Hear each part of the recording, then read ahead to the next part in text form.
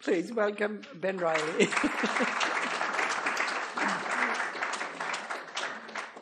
Thank you very much, Samina. You're one of my favourite people, so this is something we're going to have to work on. So, yeah, look, I just want to talk a little bit about some research that I've been doing over the last 2 years, actually 3 years, since I came to UWA, about the changing nature of the global system, the changing nature of Australian foreign policy, and I have an abiding interest in democracy, as Samina mentioned, in all its forms. That's been sort of a lot of my own research. And so I thought this is an opportunity to sort of pull some of these ideas together and take a look at what's happening in the world today. So most of you have been following what's been happening in Cornwall, I think it was. Is that yeah, Cornwall. We had the G7 meeting last week, I think it was, and there's our Prime Minister with President Biden, and I think there was an unexpected visitor who popped into the bilateral, Boris Johnson, so we've made the best of that and turned it into a trilateral in the best DFAT tradition of just, working with what you've got. And so classic kind of photo of three democratic allies. They even kind of look similar. Our flags look similar, Jerry Seinfeld once said that, what was it? The Australian flag was the British flag at night, which I thought... So there's, in one sense, it's a sort of familiar kind of picture of our three democracies that have worked off and on.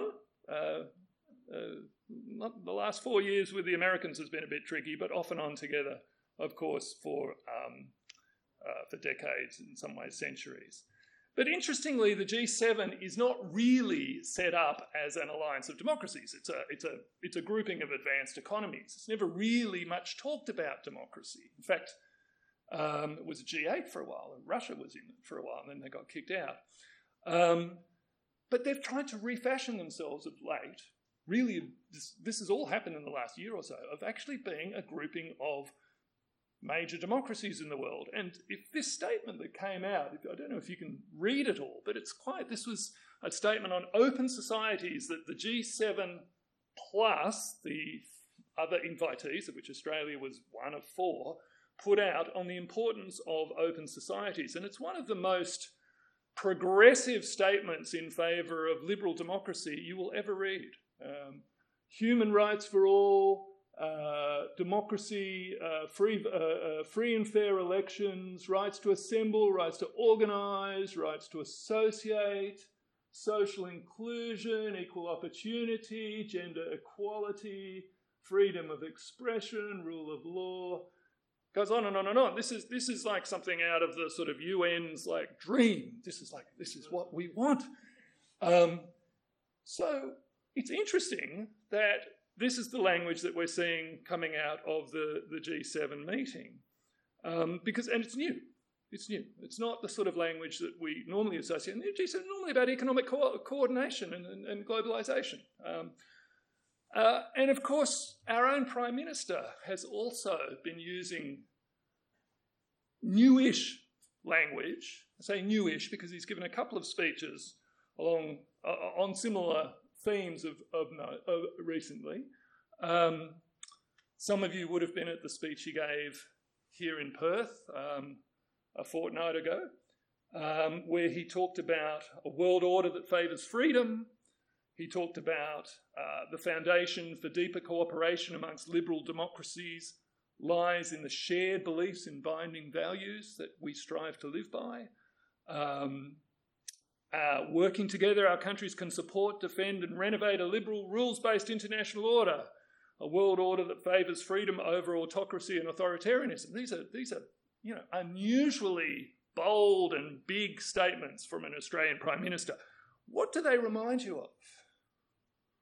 Reminded me of some of these sort of things that the great speeches we've heard from American presidents over the years. I thought the Prime Minister gave a great speech. So here's John F. Kennedy back in 1961 at his inaugural, "Let every nation know that we shall pay any price, bear any burden, meet any hardship to assure the survival and success of liberty."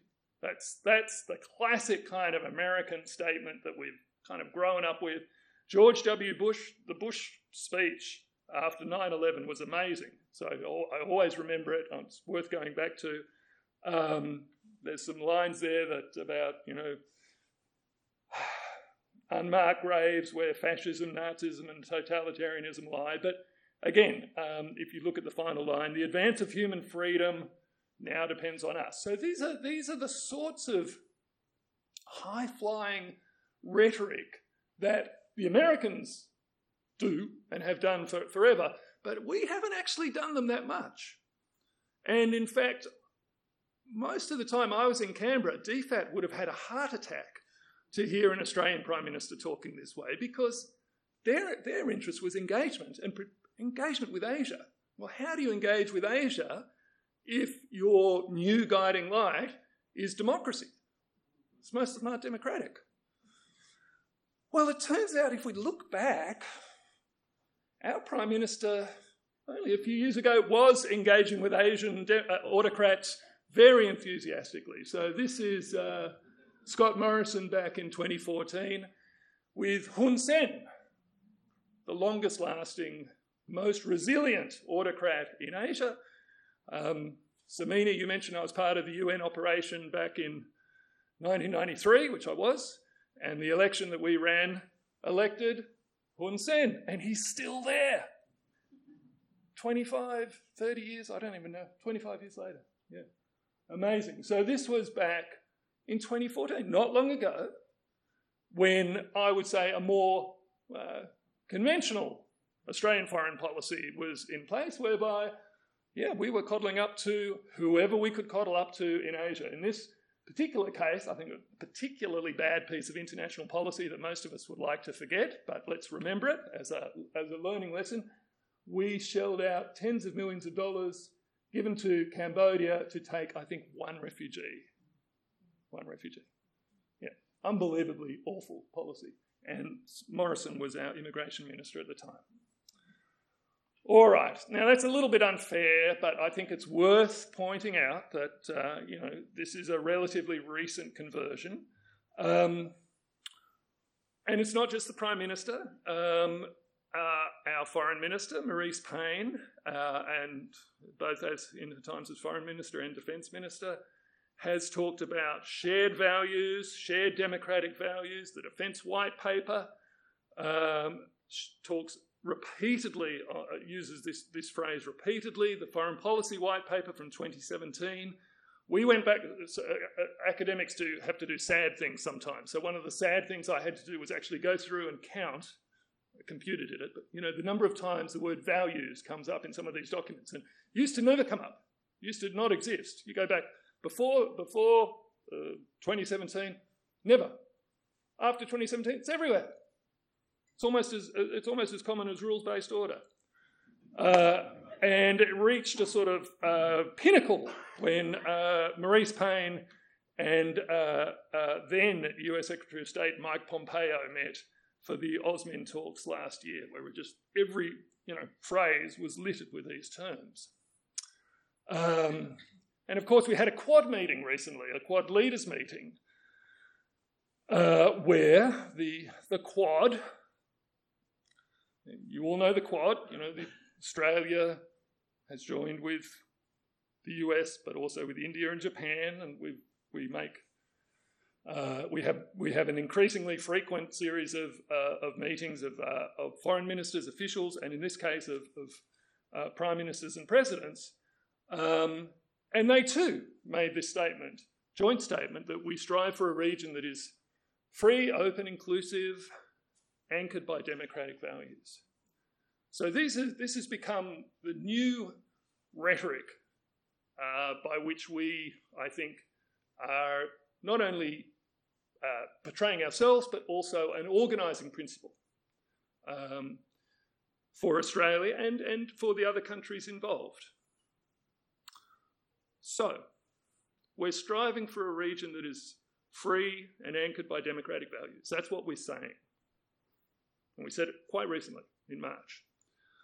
What else happened in March? Well, there was a military coup in Myanmar.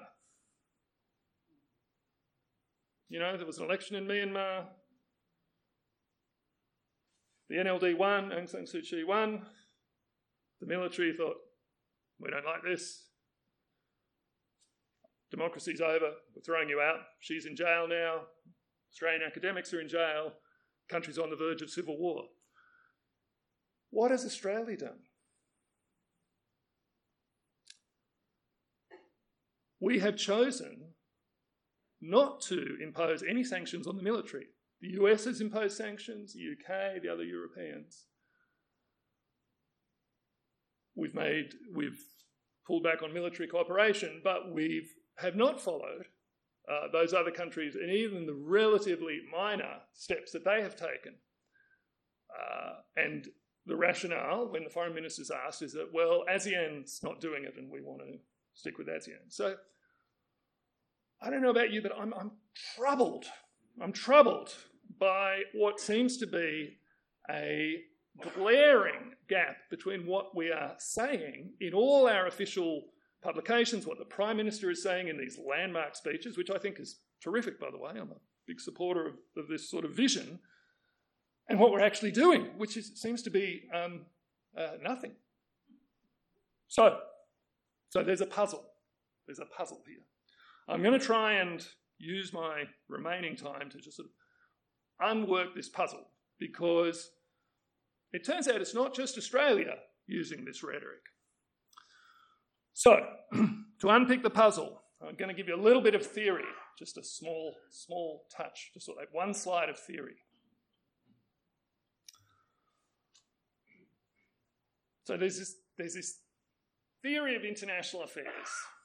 It's actually an empirical regularity. It's not really a theory, like, you know, deductively arrived at, although some thinkers have done this. It's an empirical regularity, which is that when you look at all the wars that have taken place between countries, democracies go to war with autocracies all the time. Autocracies go to war with other autocracies all the time. But democracies almost never go to war with other democracies. In fact, depending how you define democracy, maybe never, ever in history. And as this chap, Jack Levy, says, this is the closest thing we have to a law in international relations.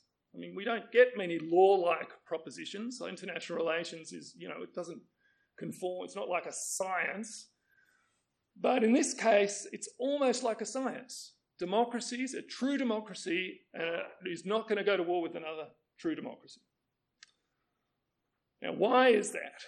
There's a couple of reasons that scholars have put forward as to why that may be so. That may be the case.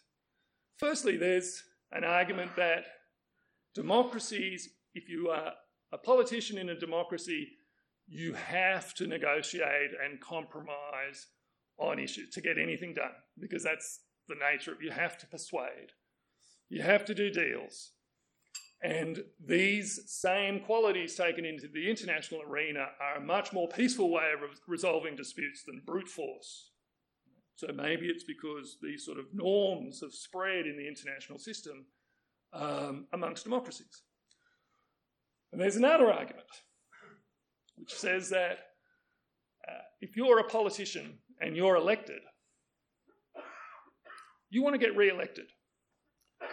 Going invading another democracy is not a good way to get re-elected. You know, maybe invading a nasty autocracy, maybe, you know, invading Iraq and knock out Saddam Hussein, yeah, that'll get you re-elected. But, you know, if Australia invaded New Zealand, which we could do, right? We have military capability. New Zealand has decided not to have military capability. We could do it, and we'd win. Would that be a popular move? Well, it sounds like it might be a popular move among some people, but yeah, I mean, it's an absurd idea, of course. It's so absurd we can't even take it seriously. But no democratically elected politician is going to do something so absurd. So there is a kind of underpinning, theoretically, to the idea that democracies both should be, a world of democracies should be a lot more peaceful, and that democracies should be able to cooperate better with other democracies, and that cooperation will indeed lead to all sorts of better outcomes. Okay, so that's not just a sort of airy-fairy, pie-in-the-sky idea. It's actually based on some pretty hard data going back quite a long way. And I think that helps to explain what's going on, maybe not for Australia, but that's going on in the international system at the moment, because there are all these organisations that are now redefining themselves as alliances of democracies in one way or another. So let me run through a few. NATO. I thought NATO was a military organisation set up to deter, Soviet aggression and the Warsaw Pact, and then since the collapse of the Soviet Union has stayed on as a common defence arrangement between the European countries and also America and Canada. No, it's not. Have a look on their website. Have a look at what Jens Stoltenberg, the Secretary General, is saying. It is the most successful alliance based on shared democratic values in world history. And those values are freedom, democracy, and the rule of law. Nothing about military capability. They want to work more closely with us on the other side of the world. Hope they don't want us to get involved in European conflicts and defend Ukraine or something, because they want to work more with Japan, with South Korea. The same names keep coming up. And of course they've called out China. I'm trying to get through this talk without mentioning China much. All right. The OECD, the Organisation for Economic Cooperation and Development. Not about values or democracy or rule of law. Same thing's going on. The OECD is not an intergovernmental organisation devoted to economic cooperation. No. It is a force for good in the world whose core purpose is to preserve individual liberty. Now, I think this is an admirable reframing. Don't get me wrong, I'm not trying to poke fun at any of this. I think there is much merit in this. But something is going on here when the OECD starts talking about democracy and liberalism. In some ways it makes sense. Open liberal economies, open liberal politics, it does make sense. Intellectually that makes sense, and Matthias Cormann is a very articulate advocate of that. And so, I think we can expect more of this. What else? Well, the Americans are talking about holding a summit of democracies. It's not clear who they're going to invite. No, really, this is a problem. And it's actually a problem for us, as I'll come to in a minute, because some of the countries that we are putatively now much closer to as fellow democracies are marginally democratic at best. And of course, the United States is one of them. The United States has been through an awful 4 years and is continuing to go through an awful, highly partisan, highly polarised political process. Now it's descended mostly to the states. Biden's voting reform bill just got knocked back in the Senate, but some of the Republican-controlled states are adamant that they are going to pass quite severe voter restriction laws that would be unthinkable in Australia or indeed in most other, long-established democracies. I came across this graph. I don't know if you can see it, but from an organisation that I work with called VDEM that gathers a lot of data on democracy, which just charts the eroding commitment to democracy amongst Republican voters, and how since the mid-2000s, I would imagine since Obama's election, there has just been this precipitous decline in commitment to the basic ideas of democracy amongst Republicans. And it's an interesting graph for another reason, because it it suggests that Trump is a symptom, not a cause, of the problems in American democracy. You know, it was happening before Trump, you know, it's not clear now whether there is a majority of Republican voters who actually are in favour of genuine, you know, sometimes you win, sometimes you lose, institutionalised democracy. It's a real problem for America. How long have I got, Samina? Huh? Good, because I've got lots of slides. Great. Okay, terrific. Okay. So we are doubling down on this concept at a time when democracy, at least in our major, you know, our major alliance partner, is probably weaker than it's been, you can't say ever with America, but you know, for a very long time. And it's not just America. Here's some data from another organisation, Freedom House, that measures these things, that found that 2020 was the worst year for democracy since the end of the Cold War. In other words, more countries became autocratic than became democratic by far, and that this is a trend that's been going on for the last 15 years at least. So, we have an interesting situation. We have an interesting situation where rhetorically we are talking up a concept which empirically is actually struggling mightily in some countries, but also struggling in a broader sense around the world.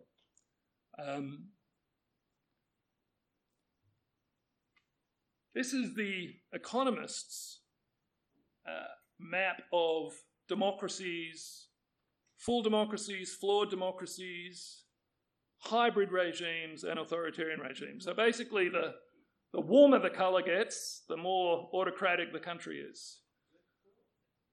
And you can see there's a real, now basically a whole arc of different kinds of autocracies spreading through mainland Asia, the Middle East, large parts of Africa, and even into parts of Europe. And that's significant because if we look at the Belt and Road Initiative that China has been propagating so enthusiastically, including until recently with the government of Victoria here in Australia, where is the Belt and Road going? Oh, that's interesting. It's kind of going to the same places, same part of the world, same parts of the world. Parts of, through Central Asia, Middle East, parts of Africa,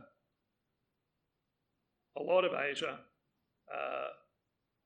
So there's a congruence between regime type and geopolitics emerging in the world that I think is maybe actually the building blocks of the new world order, maybe indeed the division between democracy and autocracy. That's quite possible. But if it is, if that really is the building block of the new world order, then we have another problem. Because if we're talking about genuine democracies that had all of those things, that you remember my opening slide with the list from Cornwall, free and fair elections, freedom of association, liberal values, say what you like, you know, throw out a government you don't like, protect minorities. There aren't many of us left. This is The Economist's depiction of the full democracies in the world today. Well, a couple of ones are missing. The United States, no, doesn't make the cut. India doesn't make the cut. France doesn't make the cut. Italy doesn't make the cut. Italy's actually signed up to the Belt and Road, along with a number of other southern European countries. So, you know, you can argue with The Economist. Who does make the cut? We make the cut. New Zealand, Japan, Korea, Taiwan. Taiwan is actually the top-ranked democracy in Asia on most of these indicators, which is, you know, something to think about. But not many others. A handful of European countries, the Nordics. Those are the full democracies left in the world today, according to our friends at The Economist. So, not many of them. And also starting to look a little bit like the old kind of, you know, Britain, Canada, Australia, New Zealand, yeah? And, of course, our friends in China have not missed this. So the Global Times, which I'm sure you all read, was praising our Premier recently. The Global Times has decried a lot of these emerging democratic clubs, and particularly doesn't like the Five Eyes intelligence sharing network, which is, of course, the countries that I just mentioned. You know, it says the usual things: a criminal gang, a US fan club. But I think more damagingly and possibly more accurately, it also says, you know, it looks a lot like a kind of some sort of racial grouping or some kind of Anglophone, you know, get-together of former colonies or, you know, well, an axis of white supremacy, according to the Global Times, no less. So this is a problem too for us, because our foreign policy for my entire life has been about getting away from that and trying to be engaged with our neighbours, particularly in Asia, but really globally, on a basis other than that old dominion, white, you know, period of our founding, our history. It's been about getting away from that. It's one of the reasons we have a universal visa policy. You know, we make everyone, even the Brits and the Americans, you have to get a visa to come to this country. Why? In other, you know, lots of other countries, you know, I don't need a visa to go to America. I can just get a visa waiver. They need a visa to come here. Why is that? Because we do not want to have a discriminatory policy that looks like it's some kind of Anglo club. And yet, as the Chinese have pointed out, that's what some of these emerging groupings do look like. And they've helpfully said that the Five Eyes members will be poked and blinded if they interfere in Hong Kong. And that's the Five Eyes interfering in Hong Kong, and you know, an innocent panda bear just looking on. I love it. So, going back to the Quad, this is actually one of the great advantages of the Quad. Quad hasn't done a lot. It's not clear what it can do. I mean, it's been a series of meetings. It put out some statements. We've had foreign ministers' meetings now. We've had a leaders' meeting. But one thing that the Quad clearly isn't is an Anglophone white club.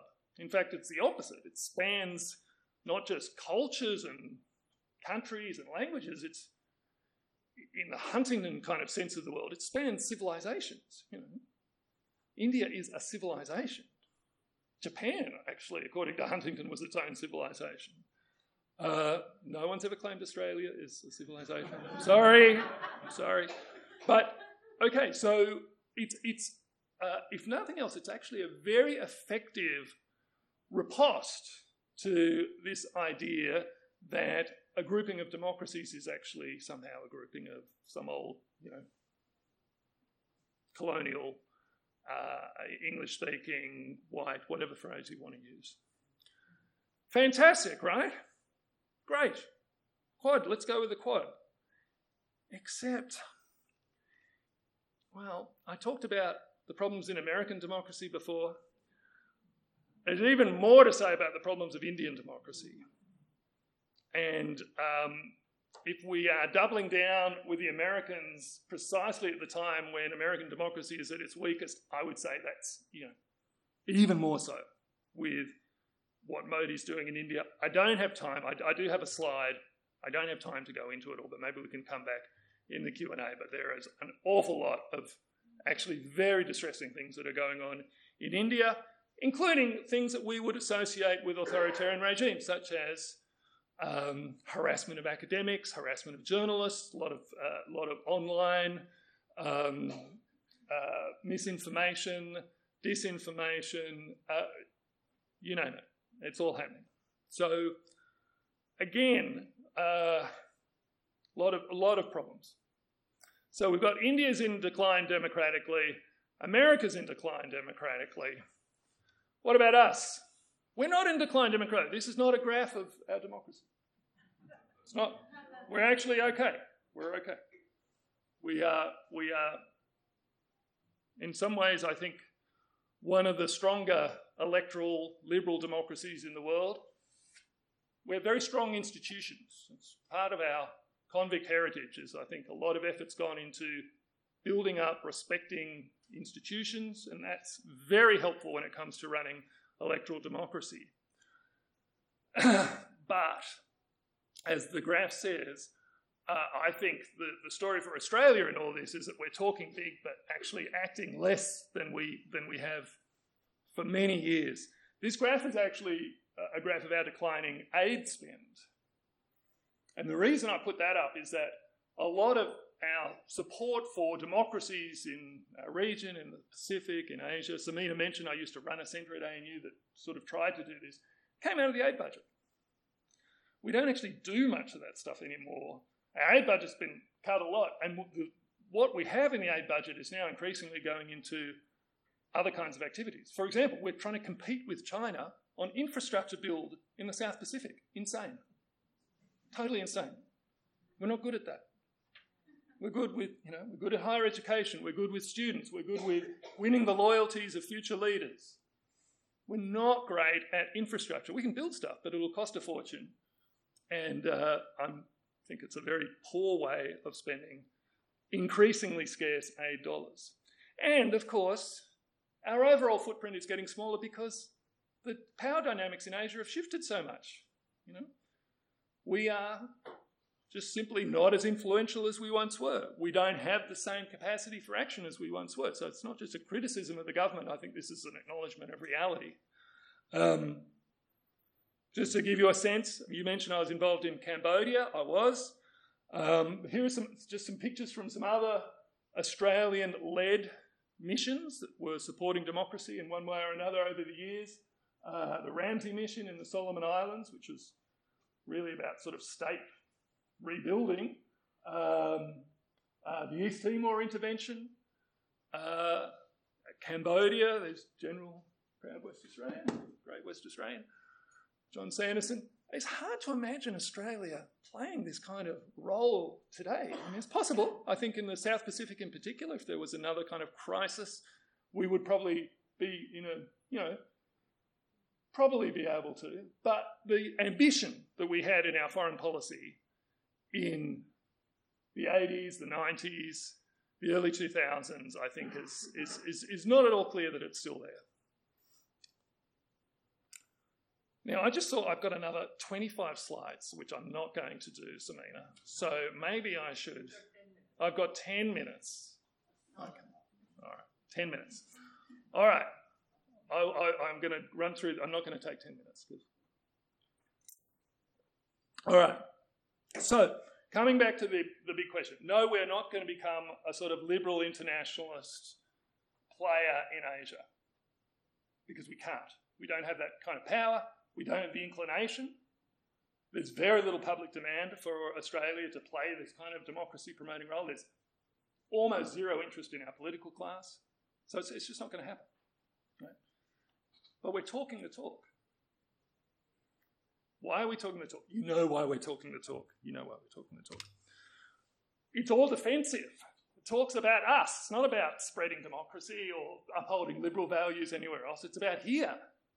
And it's about all of these anxieties that have been in the news constantly for the last few years about Chinese.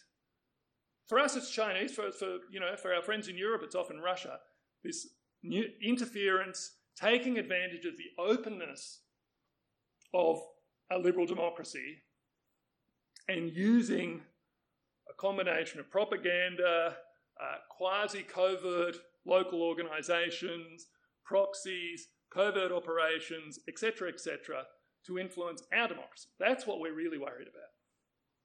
And what we're doing is trying to find safety in numbers with our bigger democratic friends. And also, I think we can play a useful sort of role in just saying this as the most China-exposed of the Western democracies, this is what we're experiencing, you might experience it too. And I think that's very much actually the message that the Prime Minister has been taking around when he's been visiting the G7 and these other organisations. And I just put those two quotes up because I think they're two of the most perceptive pieces I've read. John Garneau's Prime Minister and Cabinet paper basically was the key document that started to shift elite Canberra opinion about China. And it's on the web if you want to read it. It was classified for a long time, but it's not classified. And he really talked about the brutal logic of Leninism when it's conducted not just within a country, but internationally. This is going to keep coming. They're not going to stop. It's just going to keep coming, and we have to defend ourselves against, very basic things like attempts to buy off our politicians, which is still going on today. And this quote from the Singaporean Foreign Minister I think is very relevant. I think it's actually quite relevant to Western Australia. That the logic of Chinese interference reaches its endpoint not when you start doing what they say, but when you change your own thinking to comply. And I think there is some evidence of that among some of our elites today. This is what the NED calls sharp power. Okay, let me finish up. What does China want? We actually know what China wants because they told us. Thank you, Chinese Embassy in Canberra. Very helpfully, they told us. What could we do to get back in China's good books? They said, well, you have to reverse your foreign investment regulations so that we can buy up anything we want. You have to allow Huawei to be part of your security network.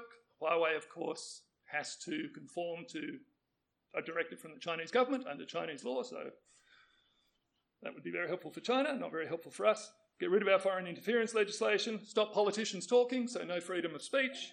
Get rid of a free media. We don't like that, so we've got to get rid of the free media. Stop being friends with the Americans. No think tanks unless they're pro-China. And abandon the rule of law. Yeah. So if we do all of those things, then we can be friends with China. Okay. So that's the stakes that we're playing with. What have we done? I think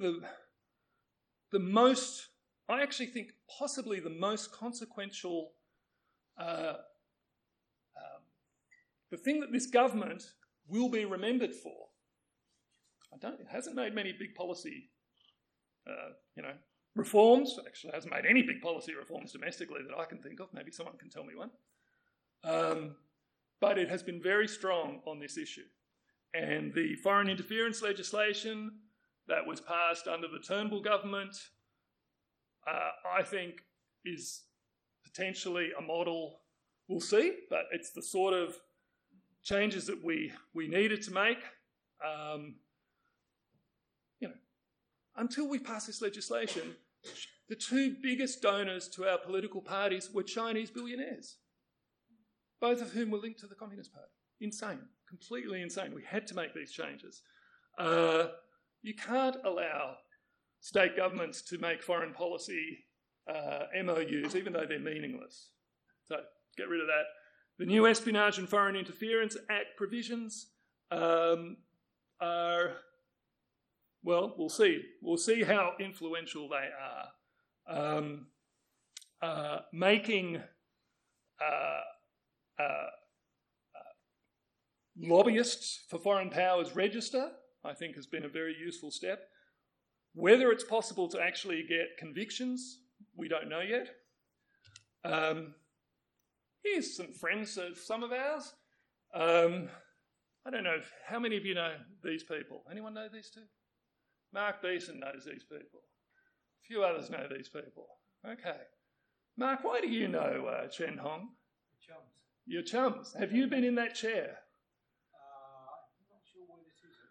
This is in China East Normal University with Shaukat Mosulmain, previously an anonymous member of the New South Wales Legislative Council, but as it turned out, a very enthusiastic attendee at East China Normal University before COVID, where he was flown over, given lots of nice meals, and was able to talk about the disgraceful Australian racist past, how we were turning into the white Australia country again, but also how Xi Jinping's vision for China was something that the world needed to follow.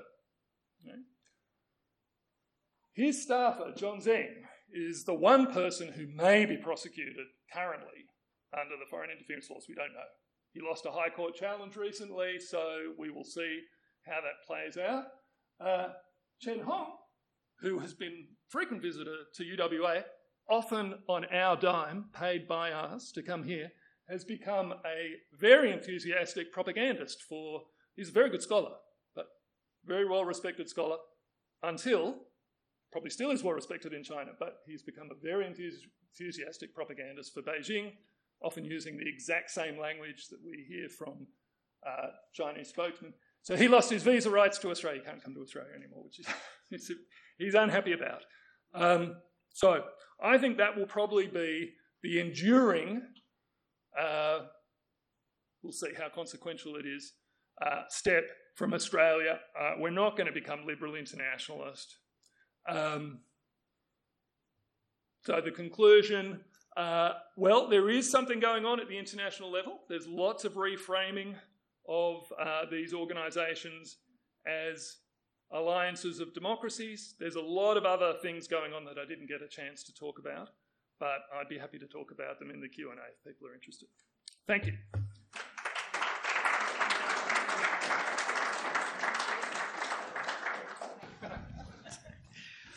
Well, wonderful presentation. Thank you very much. Yeah, you can sit down if that's what you... Yeah, definitely. Maybe I'll give you this mic in that case. I guess everyone would agree that his discussion of the return of the idea of democracies, the internal contradiction that we may see, but also the reason behind it, especially as the significant focus of Australian policy or even foreign policy. So in that sense, I think you've opened up a lot of areas that people can talk about. So what I'd suggest is please raise your hands, make sure you do identify yourself, and you're not allowed. Flavia, come on. And it has to be a question and not a long discussion, because he's the one who has to discuss it. Right. Thank you, Samina. So I'm Flavia Belliani-Zoom, and I'm a teaching fellow here at the University of Western Australia and AIA commissioning editor for the Australian Outlook. Thank you very much, Ben, for your brilliant presentation. When you're talking about the decreasing democracies in the Indo-Pacific and in our region, you mentioned that Australia is mostly silent, let's say, in the situation of Myanmar. So if you can just expand a little bit more why not only Australia but Asian countries, they have been very much cautious and not very verbal on the situation and human rights violations in Myanmar. Thank you. Yeah, it's a good point, Flavia. Well, ASEAN is not a unified actor. As we know, it's split. It's split on the South China Sea, it's split on relations with China, and it seems to be split on Myanmar. And a split organisation that requires unanimity doesn't come up with much in terms of, policy or even statements. And so we're not getting much out of ASEAN. And then from the big powers in Northeast Asia, well, they have very different interests. You know, China has one set of interests, Japan would have a different set. But, Asia, there's never been enthusiasm. I mean, it's hard to generalise about Asia, but really very little enthusiasm for the idea of telling other countries how they should be running their affairs, because most Asian countries have had, experiences with a number of different kinds of regime type, move backwards and forwards. So I wouldn't expect a lot coming out of publicly out of organisations like ASEAN. But I do think it's significant that at the very same time as we've upped the rhetoric on these fundamental issues, we've also just said that we are tying our policy on this issue to ASEAN's. It seems, I think when we were doing the interview before, you used the word hypocritical. Is that right, Flavia? I seem to recall you using that word. I'll put it in your mouth. There. Okay. Mark? Ash? Sorry. Zai? Thank you. Thanks very much, Ben. Brilliant as ever, if I may say so. Now, if you come along to yesterday's breakfast discussion, you would have heard me ask Stephen Smith about the Quad, and I suggested, being provocatively, why not ask China to join the Quad or invite it to? And if it did, they'd have to shut up about it being a club of people ganging up against them, because clearly it is, because nearly everything you've been talking about tonight has had China in the background as the ghost at the feast, as it were. So what do you think about that? It's a slightly ludicrous proposition in some ways, but it highlights something interesting and important, because from Beijing's perspective, all of this stuff is about conspiring to keep them down, inhibit their development, and a club of the usual suspects ganging together. So what do you reckon? I'm sorry, I've heard you make this suggestion before, and I think it's right up there with the Australia invading New Zealand issue. But I mean, the really exciting thing would be if they asked Taiwan to join the Quad. Now that would World War III. Well, because it would clarify. I think it would probably bring on a whole heightened level of conflict. But at some point, it's not impossible that America might change its stance on Taiwan. Probably not under this administration, but it's not impossible. If America changes its stance on Taiwan, then we're going to have to, we're going to have huge problems, whatever happens. But so no, I mean, I think that to the extent that the Quad is a grouping of democracies in the Indo-Pacific that's concerned with the rules-based order, but also does not want to lose its freedoms, basic freedoms, and that list, that 14-point list. I mean, let's be clear what that means. It was quite serious. It's saying everything will be fine if you if you act as a tributary state. You can talk about other things, just don't talk about us. You can criticise other people, you can't criticise us. And that is the relationship that China is trying to re-establish in much of Asia. It's got a long history under the Ming Dynasty. It's a very familiar relationship. I think for many Chinese elites it would seem like a natural relationship, and that would be the sort of relationship I think they'd be very happy with us. So, yes, sorry, long-winded answer to your question.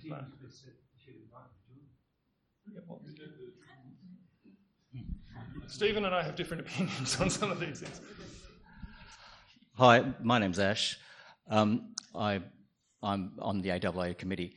I'm referring to a slide there with a quote. The slide had the quote from Garno and the guy from Singapore saying, what China wants is for us to do what they want to do without us knowing that we're doing that.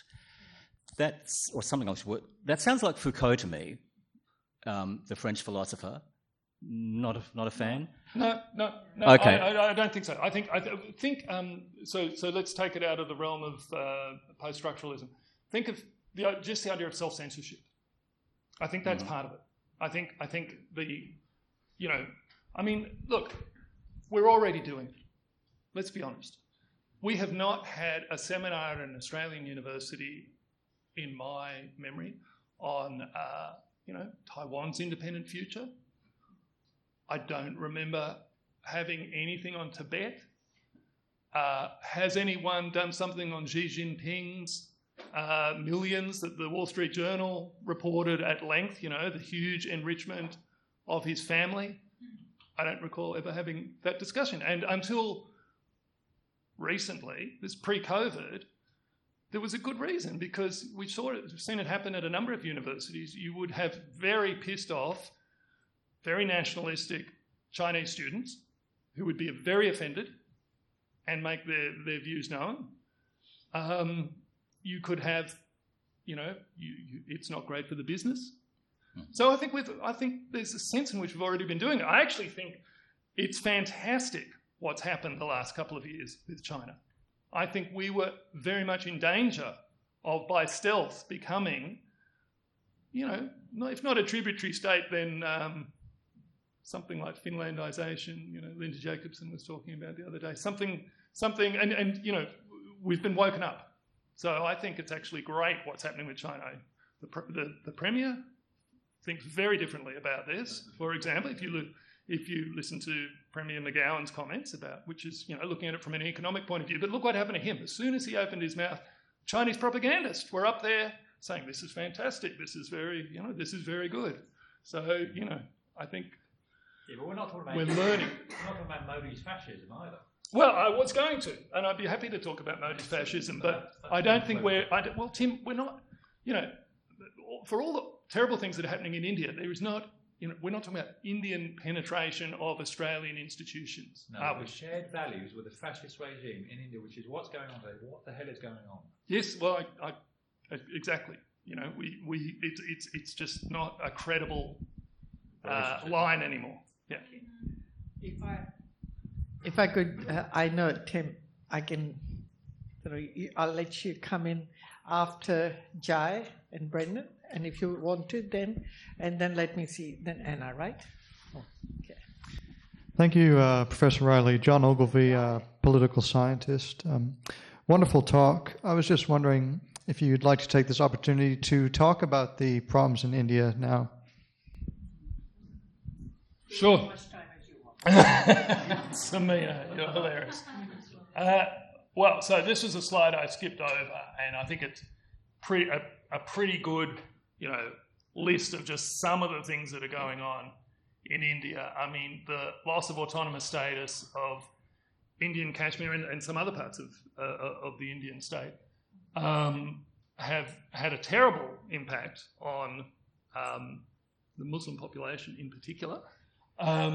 There is increasing interference in the internet, social media. There is increasing suppression of lawful protest. There is a lot of, I think the single biggest threat, personally, as an academic, is this plethora of attacks on freedom of expression that are now routine in India. If you don't toe the government line, if you have an event like this, like we're having now, if you're not saying basically the same thing as the BJP is saying, you're in trouble and you're going to cop it. You will cop it possibly from your employer. You'll certainly cop it from a lot of people in the room. And then you'll be harassed online. And Samina, I think this has happened to you as well, right? Yeah.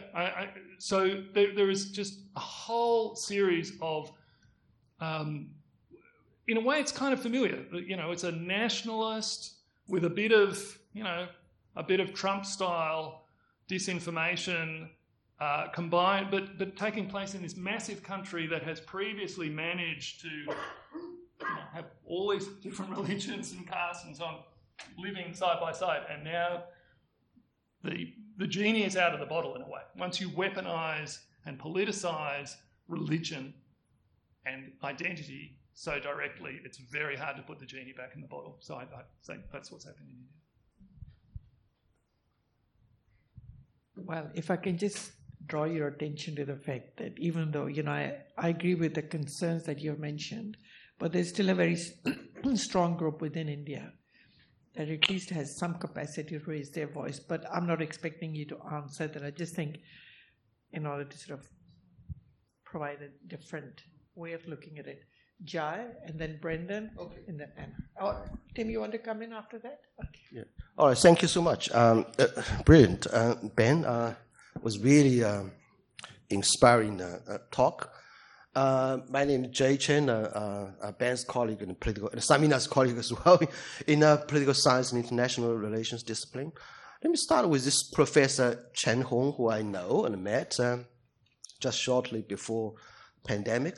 Just like all other professors in China, he doesn't have freedom of internet access, but because of his work necessities, he has the privilege of using some special VPN or whatever mechanism to climb the official internet blocking device called Great Firewall. to access Australian media, so he knows what's happening in Australia. Otherwise, he can't even access Australian media online. So that's the dilemma of academics, including this person who we call, propagandist. So he doesn't really have a freedom of speech and research in China. Okay, my question is that a couple of days ago, I was observing a June 4th protest rally to commemorate the Tiananmen Square massacre in 1989, which happened in Beijing. And interestingly, I noticed that multiple groups were attending there. Myanmar migrant students, Hong Kong activists, I'm talking about just somewhere near Northbridge here, right? Thai students, migrants, Chinese, of course, Tibetans, Uyghur Muslims from Xinjiang, and Taiwanese. I mean, this has got nothing to do with Five Eyes or whatever. It's just pure, it's all this part and parcel of an emerging alliance called Milk Alliance. Probably you have heard of it. So all these fellow Asian activists and groups and communities, whether Myanmar, or Taiwan, Hong Kong, Uyghur Muslims, and the Mongols, right? Hong Kong people, they seem to all point to China as the threat, either to their thriving democracy or China is behind their homeland dictator, or China is threatening their democracy in the case of Taiwan, or China has just cracked down on their democracy. What is the question? All right, so the question, sorry about that. The question is that I know Australia cannot do much about this, but I'm thinking, Australia looms largish in issues of Tibet, Uyghur, and Hong Kong. If you look at the size of the communities. So is there any likelihood of having a Magnitsky Act to impose sanctions on those Chinese officials responsible for the crackdown in Hong Kong and Xinjiang? So that's the question. Sorry, it's a long shot. That's a very good question. I would think it's unlikely, Jay. I think the Australian government has handled this issue pretty well, given our economic, a huge economic dependence. And I think if we can bed down the foreign interference stuff here and so the way I see it, we are basically trying to rewrite the rules in terms of how China relates to us within Australia. I think that the most successful thing, I think this is quite likely this will happen, is that at some point we have these new bedrock understanding.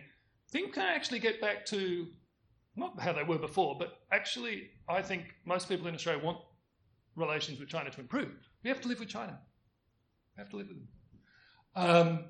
So that would be the positive, that would be the most positive scenario, I think, that we have a new understanding, just don't get involved in our local affairs, and we keep having an economic relationship. That's certainly what I think the majority of the population wants. So, a Magnitsky Act or something, I don't see it.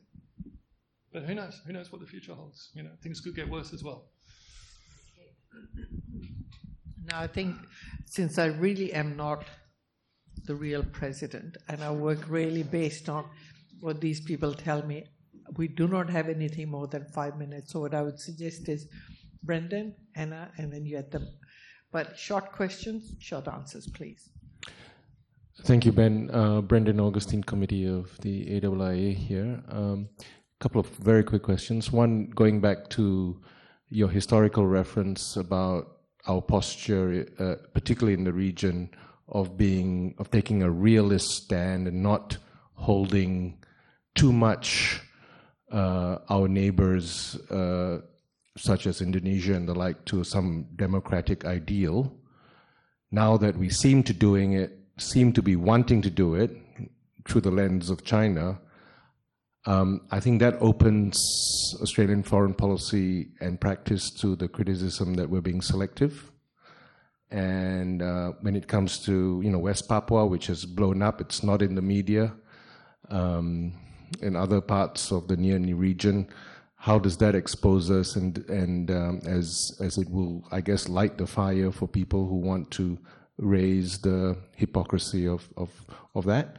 And secondly, very quickly, China is a challenge for many, many countries. A lot of analysts here in Australia think we have handled it probably the worst, or one of the worst, in terms of dealing with the emergence of China. So any commentary on that would be great. Yeah, very good questions. In terms of your second question, I actually think we've handled it well. So, people can differ. If you had a few of our business magnates in the room, they would probably differ. But, even some of those people, I won't name them, who were making extremely pro-China statements only maybe 18 months, 2 years ago, have kind of we've been helped by China. China's helped us enormously. The crudeness and the stupidity of this wolf warrior stuff has shifted public opinion. Australians, there are very few things that can make people go against their own economic interests. But it turns out if you are clearly disrespected and belittled by your, in this case, your trading partner, by their government, and they say so consistently, people will be prepared to, act even against their own economic interests. So public opinion shifted. It's fantastic. So I think we've handled it really well. In terms of your first question, look at what we're doing in Myanmar. I would just say that's the template. We're going to talk big, but in Asia, in Southeast Asia, I see no evidence that we're going to actually follow through in any meaningful way. We're doing less in this field. I can tell you for sure.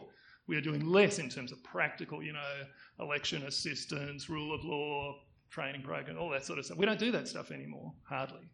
So, no, we talk, but we don't act. That's the new model. Thank you, Ben. Anna George, I'm old enough to remember the Cold War in all its glories, where we were very happy to categorise countries and be friends with countries that in other times you'd have been appalled to be anywhere close to them. So I think we have to be very careful where we're going with this. I'd also like to, when you talk about democracy and the foreign interference law, etc., for example, I come under that because as a former ambassador, you fall into that category. It's amazing how broad this category is. But leaving that aside, I also want to raise the issue of, say, Andrew Robb, who, as soon as he completed the China Free Trade Agreement, which was a very controversial agreement for what we didn't get and what we gave away, he went straight to work for them. And that goes right through our system at the moment, where the lack of our politicians going to work for all sorts of companies and corporations, and many of them are foreign or have interference that they would like to bring in to Australia for their own economic interest. I think we have to be very careful that we don't just concentrate on China bashing. It's too easy. It's much more complex than that. And the more that our academics and our politicians just use that one approach, I think we're in danger of losing something quite fundamental. Thank you. Yeah, well, I guess we're in agreement on most of that, Anna. Andrew Robb, resigned from Landbridge when the new laws came in. So I... Only just. Well... Happy about it. No, they weren't happy about it. But so I would say that's an example of actually, behaviour shifting in response, and hopefully that is sort of a new normal. You mentioned the Cold War, and just forgive me, but this is the one slide I didn't put up, but I was going to, and this is from another of these data efforts. But so green free, purple not free. The really interesting regions now are the ones in yellow.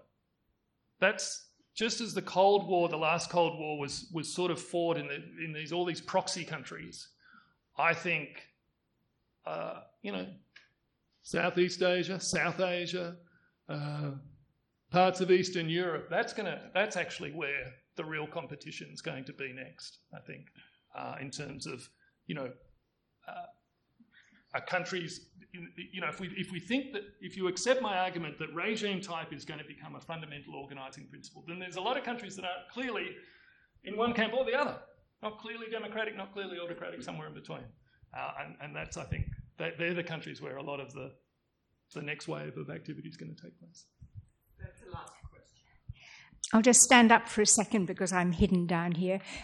My name is Oriel Weigold, recently from the University of Canberra, now in Perth, an old friend of Samina's. So I want to return to the Quad and the fact that India is probably only partially a democracy now.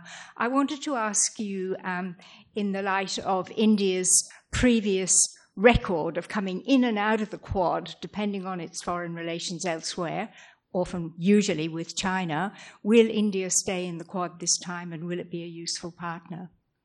Yeah. Well, I mean, remember, we were the ones who went in and out of the Quad as well. Look, I would imagine so. I mean, India has changed its approach to China for very obvious reasons. They've had an actual, hot little dispute on the border up in the Himalayas. So I would imagine India will, as long as they have this antagonistic relationship with China, which, as someone said, China's having antagonistic relationships with lots of countries, I would imagine they will be quite keen to stay involved in the Quad. Okay, I'm sure everyone would agree that we've had a real feast of ideas with Ben. That's why I don't like you, but I'm so glad you were here.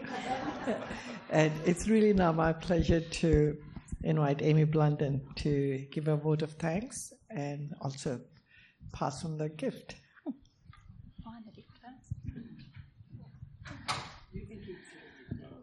Well, thanks very much, Ben. As it's been mentioned by Samina and a couple of other people, brilliant's the word that's been used, and I would like to echo that. And you're a great friend of the AIIA, and as you can see, a lot of people look forward to hearing you speak, and we really appreciate the effort that goes into your presentations as well.